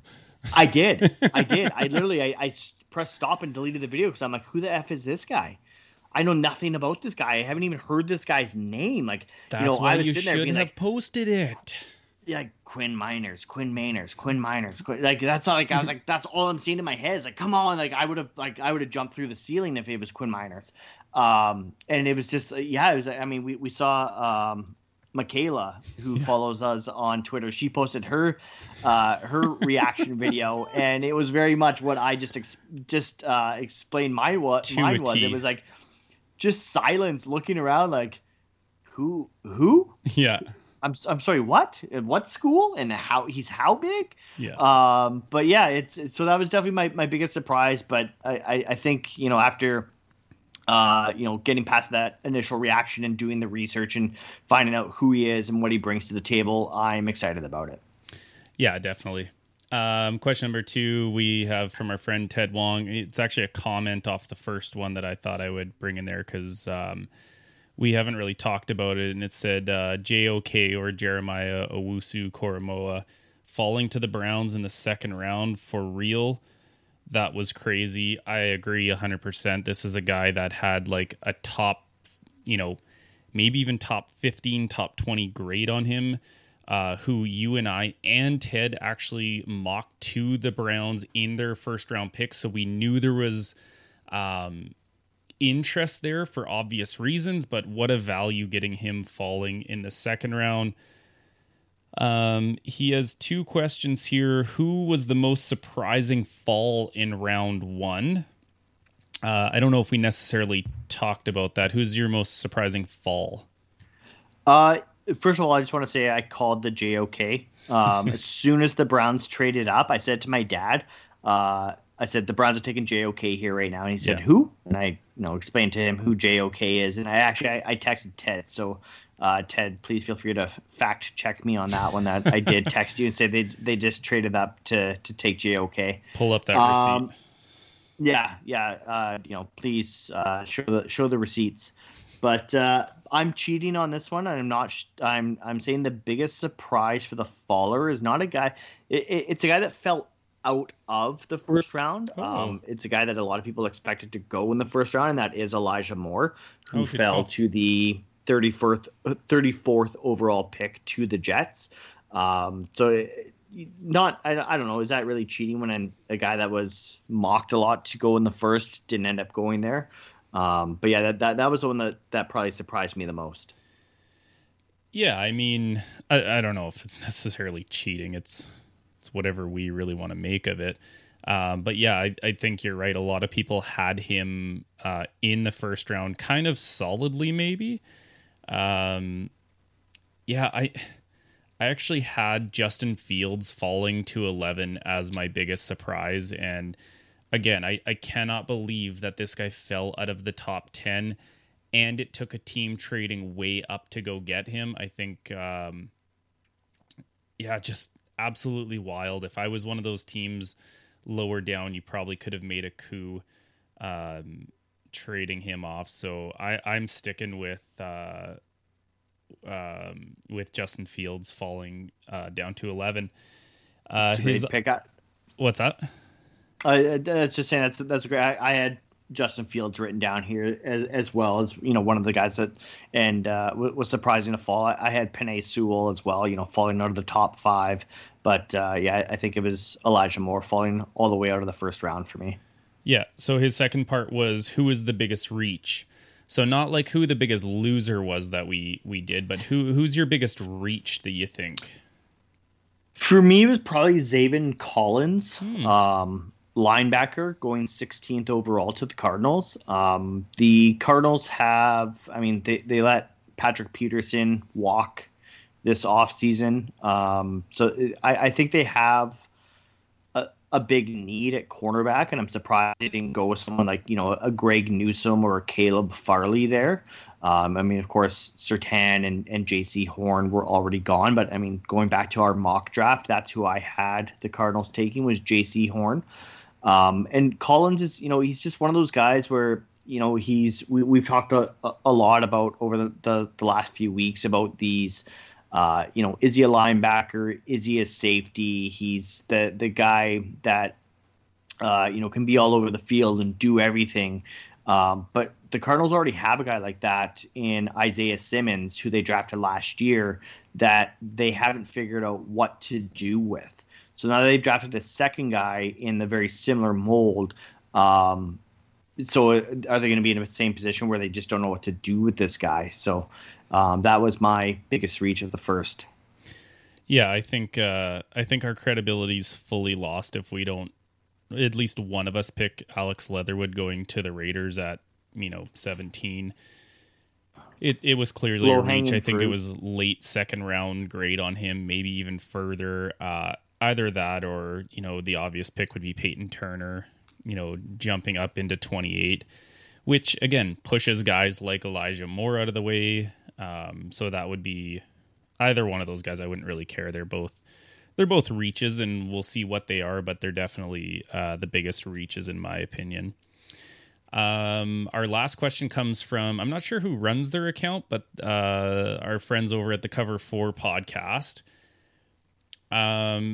It says, how do you feel about Terrace Marshall Jr. landing with the Panthers, possibly replacing Speedy Curtis Samuel? And so with this one's kind of interesting because I actually don't see Terrace Marshall Jr. replacing Curtis Samuel, because I think he's fast, but I don't know if he's that kind of like shifty kind of, agile guy like Curtis Samuel. I think they actually picked a guy in the 6th round. His name's Shea Smith, is more of like that Curtis Samuel type replacement. But I love it. That's one of my steals of the entire draft. I know there was a lot of 1st round grades or potential 1st round grades or like super early 2nd round grades on Marshall. And I love what the Panthers are doing with this team. Like, they now have DJ Moore. They got Robbie Anderson. They got Terrace Marshall Jr. They also drafted Tommy Tremble, who's a tight end, who was one of the higher tight ends in the league, in the draft coming out this year. They obviously have McCaffrey. Yeah, I love what they're bringing. Like, they go and get a guy like Sam Darnold, and they say, we are going to make sure you have weapons so we know what you are. Like, there's going to be no question. If Sam Darnold can't play with this group of weapons, Sam Darnold can't play at all. What do you think of it? Yeah, and didn't they also draft Chuba Hubbard, or the I don't Canadian. know how to pronounce it. Yeah, Canadian running back out of Oklahoma State. Yeah. So a guy that's probably going to come in and day one be number 2 behind McCaffrey. Mike Smith that they lost. What's that? Or sorry, Mike Davis. You think that's kind of the role they see for him? Yeah. I was definitely shocked he fell to the end of the 2nd round. Again, we're talking about guys that were mocked to go in the 1st round, like Elijah Moore. Well, Terrace Marshall Jr. is another guy that fits that same category, where everyone expected him to be a 1st round pick, and he fell all the way to the almost last pick of the 2nd round, a la DK Metcalf. I think it's a great landing spot for him, because he's going into a situation where he's not going to be relied on to be the guy. Of course, he proved last year at LSU that he can be the guy. He can be that number 1 wide receiver, because Jamar Chase didn't play last year. But he doesn't have to be that in Carolina. Yeah. He can go there. He can learn the system. He can play in behind DJ Moore, in behind Robbie Anderson. But he can, he's a guy that can grow into becoming that future wide receiver 1, wide receiver 2, wherever they end up, seeing a good fit for him. But yeah, like you said, I'm, great landing spot for Terrace Marshall Jr., but I'm more interested to see how this plays out with Sam Darnold. It's put up or shut up time with Sam Darnold. You've never had this many weapons around you. I mean, we've discussed his years in New York and how they were never really able to put the offense around him. But yeah, you've got DJ Moore, you've got Robbie Anderson, who you have chemistry with. You've got now Terrace Marshall Jr. You've got David Moore. You got Ian Anderson at tight end. Excuse me. Tommy Tremble, like you said, Christian McCaffrey, who is just unbelievably talented and unstoppable at times. So it's definitely time for Darnold to prove that he belongs in the NFL. Yeah, there's some quarterbacks that literally will never go through their career with as many weapons as Sam Darnold has at his disposal with that core of people. It's Ian Thomas, not Ian Anderson. Yeah, that's what I said. It's getting late. We're starting to mix our names up here. With that said, I think that's about all we have. Do you have anything else you want to add? No, I mean, we kind of knew that this one was going to be a little longer. We hope you guys stuck it out with us and listened to the whole thing. I mean, it's the draft, man. Like Steve said, it's his most exciting time of the year. I personally kind of lean more towards opening day, but draft is fun too. I mean, it's cool to see,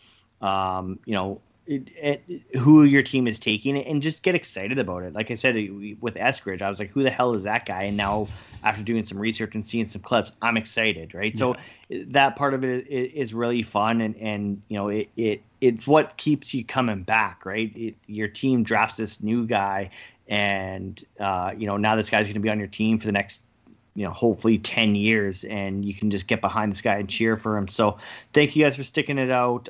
Like I said at the open there, please go give us a follow over on Twitter at ballhawks_pod. We're on Instagram now, same tag at ballhawks_pod. And as I mentioned, we're also over on Facebook, Ballhawks Podcast. There's a page, there's a group. I don't understand social media, but please go follow all of those things. Interact with us, guys. We would love to make this mailbag thing a every week thing. Ask us questions, shoot us messages on Twitter, on Facebook, on Instagram, and we would love to answer your questions. Otherwise, of course, guys, as I say every week, go Hawks. Peace. I'm Matt Kundle, host of the Sound Off Podcast, the show about podcast and broadcast. Since 2016, we've been speaking with amazing people who have populated your ears for decades. Legendary broadcasters, research wizards, talent experts, podcasters, voice talent. Almost 400 stories, all for free. Subscribe or follow the Sound Off Podcast on Apple Podcasts, Spotify, Amazon Music, or at soundoffpodcast.com. The Podcast Super Friends is a monthly meeting of 5 podcast producers. Hi, I'm Catherine O'Brien from Branch Out Programs in Baton Rouge, Louisiana. I'm John Gay from Jag and Detroit Podcasts. I'm Matt Kundle from the Sound Off Podcast Network. I'm David Yaz from Pod 617, the Boston Podcast Network. And I'm Johnny Peterson from Straight Up Podcasts. Together, they form the Podcast Super Friends, an alliance of podcast masterminds sharing best practices, insights, and discussions to help make you a better podcaster. Follow or subscribe to the show on Apple Podcasts, Spotify, Google Podcasts, or at soundoff.network.